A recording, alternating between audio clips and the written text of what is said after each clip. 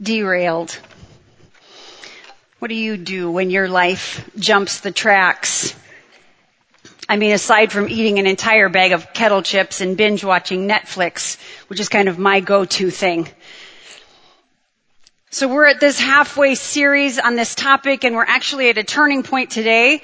A turning point because this is the place in the grief journey where many people get stuck. And we're going to explore that in just a minute. If you've been with us the last few weeks, you've heard some really great teachings, the first 3 teachings, and many, many people have been touched by them. And I want to reiterate before I dig into this next stage what we've said so far, and that is that this is not a linear journey. This is not a one-size-fits-all thing. This is not some kind of prescription that you have to follow. We all go through this journey differently, through the phases differently. There's no right way to do this. As I thought about it this morning, I thought there's no grading system for grief. There's no grading system. So I hope you've been able to hear these first 3 teachings, and if you haven't, they're all online now. Jeff came and talked about shock, that initial feeling that hits us when we face crisis or death or loss. And we groan, and we cry out to God, and we need others to reach out to us and help us. And if you remember, Jeff said, the greater the pain, the fewer the words. There's a lot of wisdom in that sentence. And then Dave came and talked about sorrow. He talked about grief and how it must be gone through and not around. And how, though grieving is painful, it's necessary, it's normal. And we need to, some of us grieve the losses in our lives we've never grieved. We need to lament, which is to complain to God, to bring our sorrow to God, not to complain about Him. And then we need to ask Jesus to heal our broken heart. And Kurt was here last week talking about struggle. This is that place where we ask the hard questions. And many of them we will learn we won't have answers for on this side of eternity. And we want to, as a church, say that it is okay to ask questions. It is okay to struggle. God made us in kind of this unique way so that we can struggle with Him. It's part of our growth. And before I start on today's teaching, which is going to be on surrender, I want to just say one thing. And that is that depression can either be one of the things in life that derails us, or it can be one of the outcomes of a derailment. I know this because I've experienced it myself. And we as a church want to just say very clearly that just like medication that human beings take for diabetes or blood pressure issues or headaches, antidepressants can also be a gift from God. The God who created great medical minds and is the source behind all great medical breakthroughs. And so if you're here this morning and you're on medication for your brain's health, you are not alone. It does not mean that you lack faith. It simply means you're human, just like the rest of us. So if you've been struggling in your life with what feels like depression, and you have thought to yourself or been told by someone else, I can't go to the doctor for this, I should just be able to pray myself better, may I humbly say to you that of course God can heal you. But He may choose to do so through medical treatment. So if you're struggling, I urge you to go to your doctor. And know that it's okay to be treated medically for depression, just like any other illness. So I want to talk this morning about surrender. And I want to start by saying that the greatest delusion in my life, and I bet in your life, is the belief that we are in control. In fact, my belief got once again shattered early this week, Monday night. I had really set up my week. I had the menus planned. I had my workouts planned. My house was clean. I was bringing my A game. I was going to nail this week to the wall. Monday night, get a call from Iowa City. My oldest daughter is headed to the ER. And so I drove down there in the rain at 9:30 at night, which is, if you know me, my bedtime. And spent the next 72 hours back and forth to Iowa City, in and out of the ER several times, et cetera, until all of a sudden it was Friday, and there I sat on my couch in my robe with my hair sticking straight up, like, what the heck just happened? But we all trick ourselves into thinking, if I just eat right, I won't have a heart attack. If I work hard, I won't get fired. If I wear my seatbelt, I won't get in a car crash. If I come to church a lot, God won't let bad things happen to me. And then when pain or disappointment blow into my carefully ordered life, this illusion of control that keeps me sane in a dangerous world is blown apart, and I am stopped dead in my tracks. Or perhaps I should say I am derailed. And after I eat a bag of kettle chips, and I mean a family-sized bag of kettle chips, not those little 100-calorie packs. I got a little 100-calorie pack of almonds the other day. There were 5 almonds in it. Like, why did I even buy this? But once I get derailed, I fight against this delusion that I thought was correct. How could I have been wrong? How could these things have happened to me? I did all the right things, and I rail against God. I thought we had a deal, God. And I try to keep gaining my control of my life back, but once that myth of control is shattered, it's really hard to put back together again. And so when that happens, I have 2 options. I can live in shock, sorrow, and struggle, just cycling around in that circle of phases. Or I can get stalled out, at that struggle phase, like Kurt described last week in his teaching. I get stuck because I don't want to go through that narrow place. And I'm fearful of going through into the next place of my journey. And so I spend my life wrestling and at war with God for the rest of my life. Always asking Him, what if, and how come, and why me, and where were you, God, and where are you now? I can live that way, and lots of people do, or I can surrender. And that is what I want to talk about this morning, surrendering to God, waving the white flag, giving up the myth, the fairy tale, and choosing to end my battle with God over who is in charge of my life. And I just want you to know I am the world's worst surrenderer of all time. You can just come up and ask my husband after this teaching is done.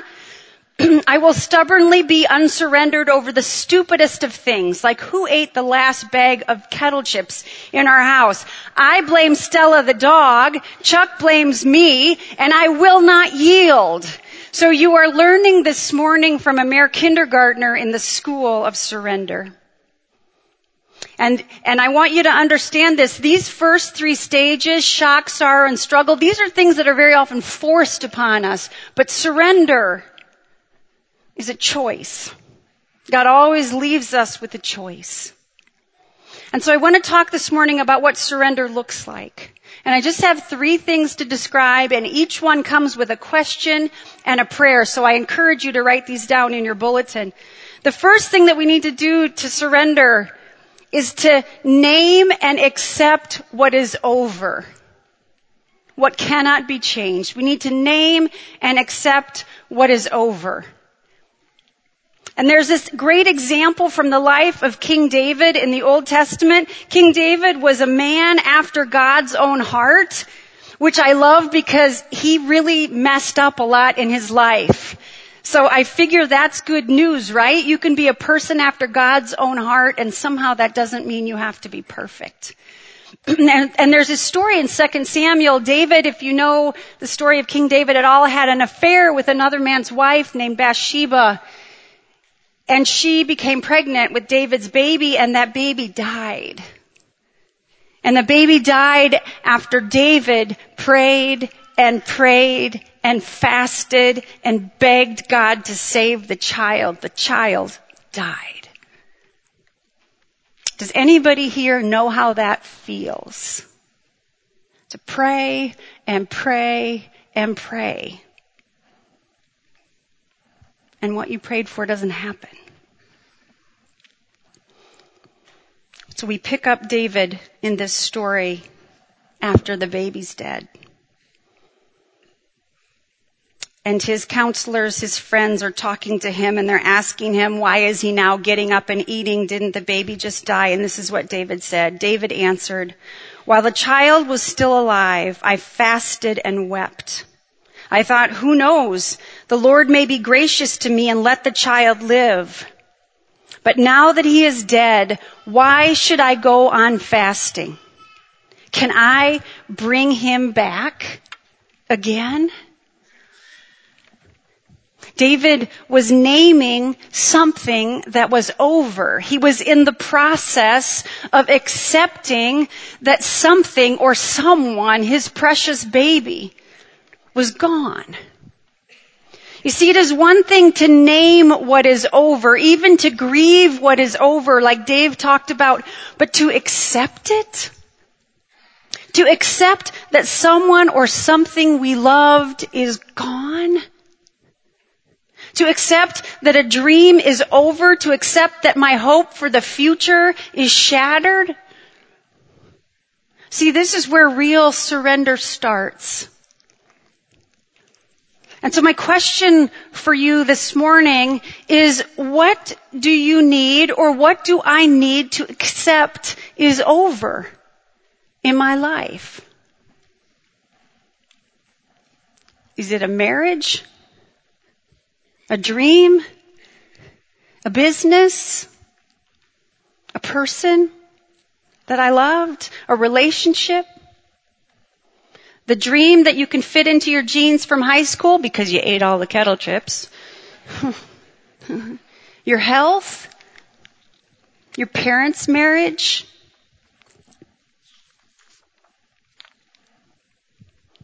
The prayer is, God, help me to be brave enough to name and accept what is over and to face the hard truth that I can't bring back what is gone. I'm not going to lie. This is really, really hard. And a lot of us never do it. And we live in the past. We live in denial. Kind of like Uncle Rico from Napoleon Dynamite, if you remember him. Sorry. I'm all choked up about Uncle Rico. His whole life talking about what a great high school football star he was. We need to name and accept what is over. And once we've identified what is over, the second step is to let it go. See, identifying it, accepting it is one thing, but to lay it down is another. Laying it down and letting it go, especially if it was a person, does not mean that we don't care. Does not mean that we still don't love what is lost. It just means we know it is time for us to let it go. And this is where we stop dwelling in the past and living with the what ifs and the why nots and the if onlys and it could have beens. And there is great potential for sadness here. And as Dave said in his teaching on sorrow, it is okay to be sad. And though this is a church filled with men teachers who cry a lot, I just want to continue to give men permission to cry and to be sad. It is okay. And the question for this phase is, what is the new reality God is asking me to live in now? What is my new reality now that I'm letting go of what is lost? And my prayer for this stage is so important. It is, God, help me to actually live in this new reality, even though I may not want to be in it. Psalm 118, in one of my favorite Bible translations, verse 24 says this: "This is the day that the Lord has made. Let us rejoice and be glad in it." See, to surrender to God in a time of loss and grief is to recognize and believe that the past is past and the future is not yet promised to me. And all I have, all you have, all any of us have is this day. Right here, this moment. And it is a gift from God. And even though we have had to do the hard work of leaving something behind, we can still, with God's help, find little ways to rejoice in it. Find tiny moments of gladness. Despite the ache in our heart and the hole in our soul or the empty chair at the table or the bank account that's empty or the marriage vows that are shredded or the fresh dirt on the grave. This is the day, right now, that the Lord has made, and to live in it, to actually live in it. We have to surrender to our new reality. So we name and we accept what is over. We let it go and live in our new reality. And you know what? For some of us, this may take years. It's okay. For some of us, we may have to do it over and over and over again. That's okay too. But we don't stop here. Christians never stop here. Here's the third part of surrender. We need to remember that this derailing moment, whatever it is for you, this grief, this loss, this sorrow, is not the end of the story. It does not get the final word. There's this beautiful promise that God gives to his people from the prophet Isaiah, chapter 61 of Isaiah. And God's people are in a place of derailment. They're in what the Bible calls exile. They're under the captivity of a foreign government. And God comes to them through the prophet Isaiah and he says these words. He makes this promise. He says to them, I want to bestow on them a crown of beauty instead of ashes, the oil of joy instead of mourning, and a garment of praise instead of a spirit of despair. And I believe that the same God who made that promise to his derailed people back then makes the same promise to his people today in our time of being sad and filled with sorrow and suffering. In our time of surrender to him, he says, if you just come to me and give it all to me, I will bestow on you a crown of beauty instead of ashes. I will one day dress you in new clothes, clothes of joy and clothes of praise. And Dave will talk more about this next week. But the question in this section is, what good might God bring from this circumstance? How might God bring something good out of something that is so bad? And our prayer is, God, help me to hang on to hope. Help me to hang on to your hope. As I surrender my life to you, will you teach me to hope in you and to watch for you and to remember that this moment, this sadness is not the end of the story. When Chuck and I were in our early 20s, and we were out in Pasadena, California, Chuck was finishing seminary and I was working and taking care of our two little girls. We had to move home to Waterloo, and we had to move home because I was depressed. We didn't move back because we wanted to be near family. We didn't move back because I wanted to buy an old house. We didn't move back so I could work at Orchard. We moved back because I was depressed and could not make it. And listen, this was not a kettle chip eating kind of derailment at this point. This was a complete and utter train wreck. And once we surrendered to that fact, we had to accept this idea that living in Southern California or living somewhere else across the country or whatever our dream was at that moment was over. And the new reality was I was depressed and non-functional, and we had to get back here where we could get some help. And for almost a decade, I had no idea that some of the best things in our lives would eventually happen to us because we were forced to move back here. We had no idea that Chuck would find the work he loves and start to thrive. I had no idea that learning and developing and growing into my giftedness and landing in a church that would allow me to use it for the good of God's people and the good of my own soul would happen. I had zero thoughts of those things. I had zero belief even that God could bring something good out of my depression, that God would use my time of derailment eventually to help me heal and reach out to other people and lead me to my life's calling. Zero idea.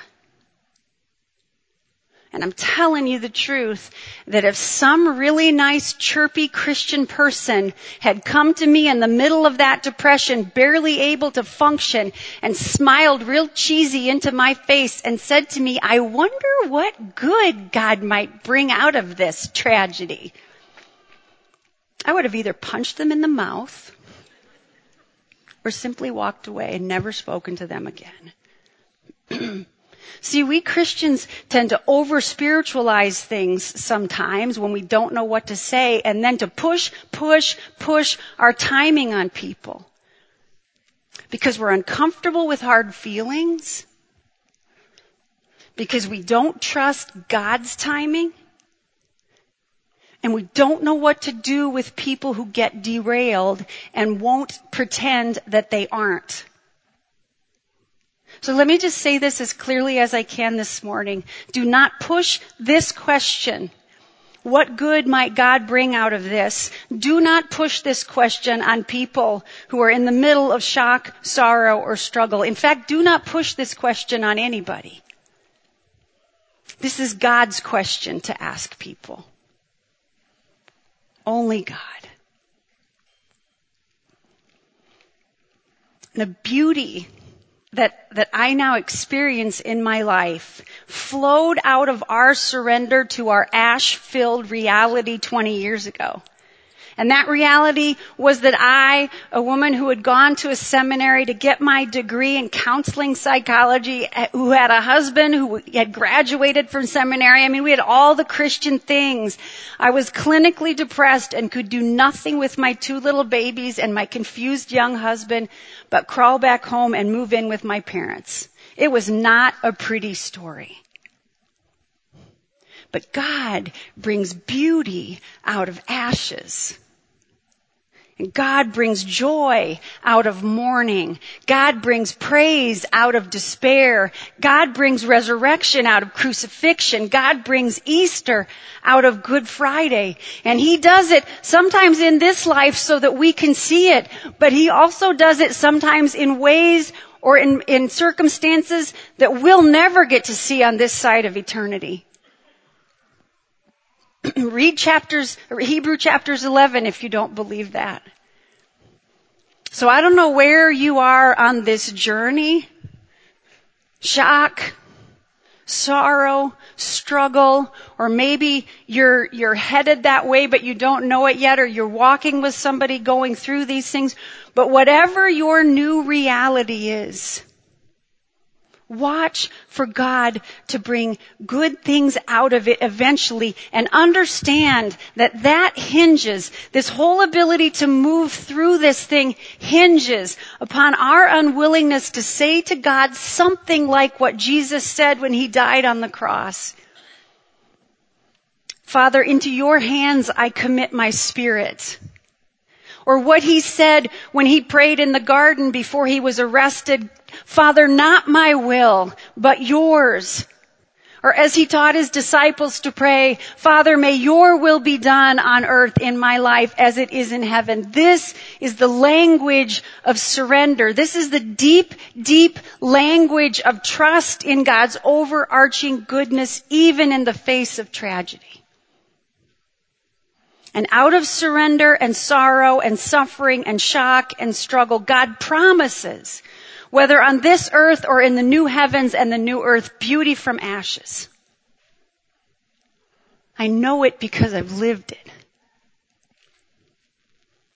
And so has Doug Oberman, a longtime leader in our congregation who died last week after living for over 60 years with polio.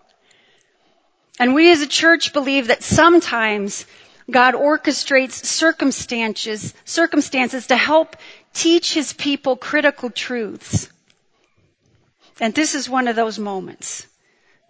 Doug died in peace last Sunday, and he leaves us with this picture that we're about to watch of a life derailed by tragedy at age 8, eventually surrendered to God and lived fully for God's service. And there are almost no words to describe the beautiful thing that God made out of Doug's life. And I know he would hate it that we are showcasing him this morning. He was that kind of humble. In fact, he'd probably take me outside and give me a talking to. But he would love it that through him, God's goodness is being showcased. So watch this video. We used it about 3 years ago for a series we did on God's faithfulness, but it is oh so perfect for this moment right now.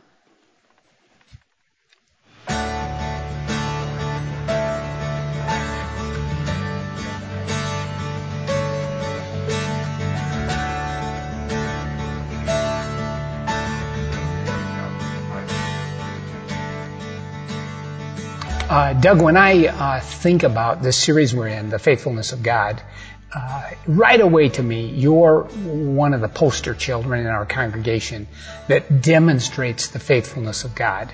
And I think we have people who don't know your story, so let's cover your story just a minute.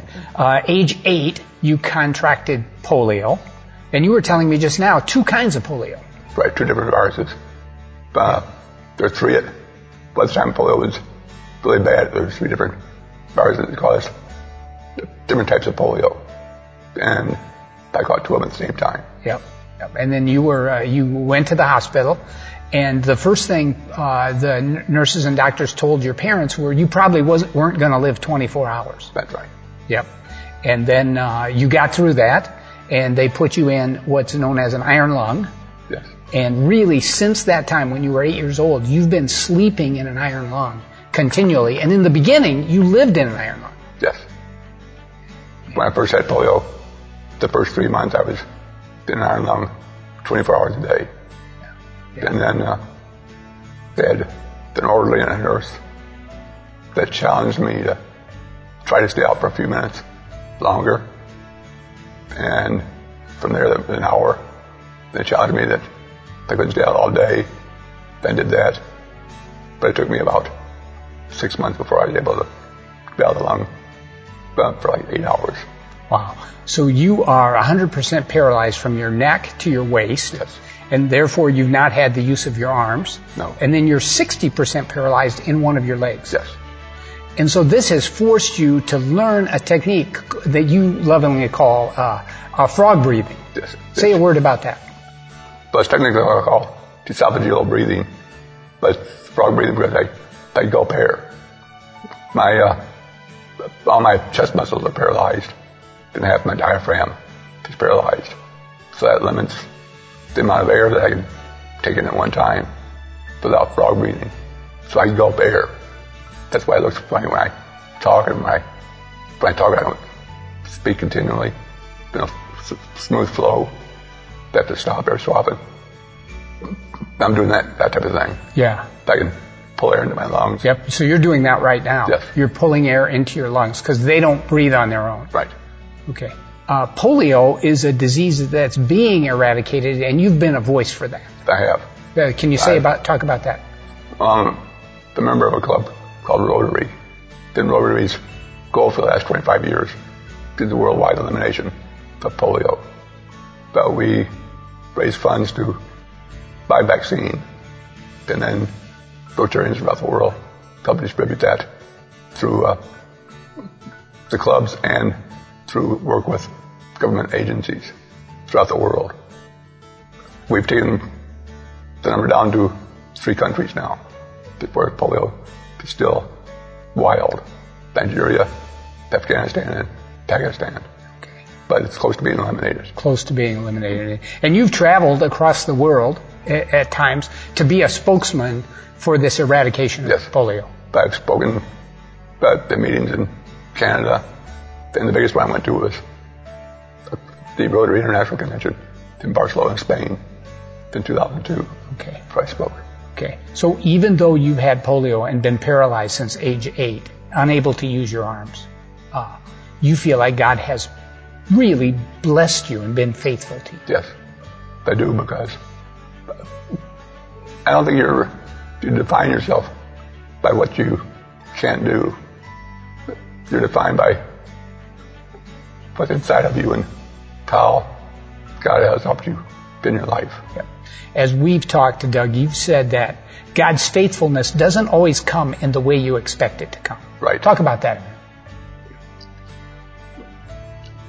You know, we're all sinful people. And because of that, we think things should go the way we want them to go. But I admit, I'd like to be able to use my arms. But I'd like to be able to walk. But I'd like to be able to iron lung. But those aren't available to me. But God is still giving me a good life. He's taking me through struggles. He's put me in places where I've been able to travel, earn a living, have good health care. Not easy compared to people around the world. So, God's been faithful to me. Yep. 69 years old, so you know in your future is heaven. Yes. When you think of heaven, what do you think about, Doug? Thinking about being in the presence of God, been praising Him. I know it says that we'll have new bodies. I'm thought about that a lot. My body's not the body I would want, but I'm not sure from a physical viewpoint that I'll look different. Because if I look different, probably my family recognize me. Probably I recognize them. I think it'll be imperishable. It'll be perfect, but it may still look the same. I think I may be able to use my arms, or dance. I think, maybe more importantly, while I'm here on earth, I try to praise God, try and worship Him. But I'm not very good at it, probably. I think when we get to heaven, we'll be perfect. There'll be a perfect praise of God. Yeah.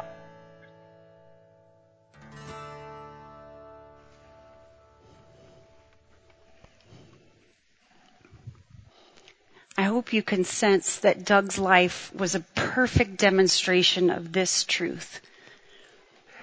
To surrender to God, to give up the battle for our own control, and to stop raging against God because our life did not go exactly the way we hoped it would go. To wave the white flag of surrender is paradoxically and counterintuitively not to lose, but to win. When we surrender to God, we don't lose anything and we gain everything. We gain it all. Let's pray.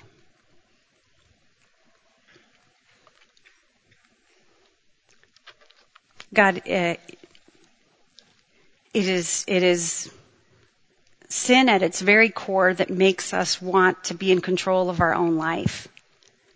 And that makes us think our life should go perfectly. And if it doesn't, to rail at you. And yet you also understand how agonizing it is when a human life gets derailed. And you love us so much and you walk us through it in your timing. And you wait for us. You're patient with us when we get stuck and when we struggle. And you also hold open your arms and wait for us to just surrender to you, to stop the battle, to accept what's gone, to accept our new reality, and to watch for you patiently to bring beauty out of ashes. Help us do that this morning.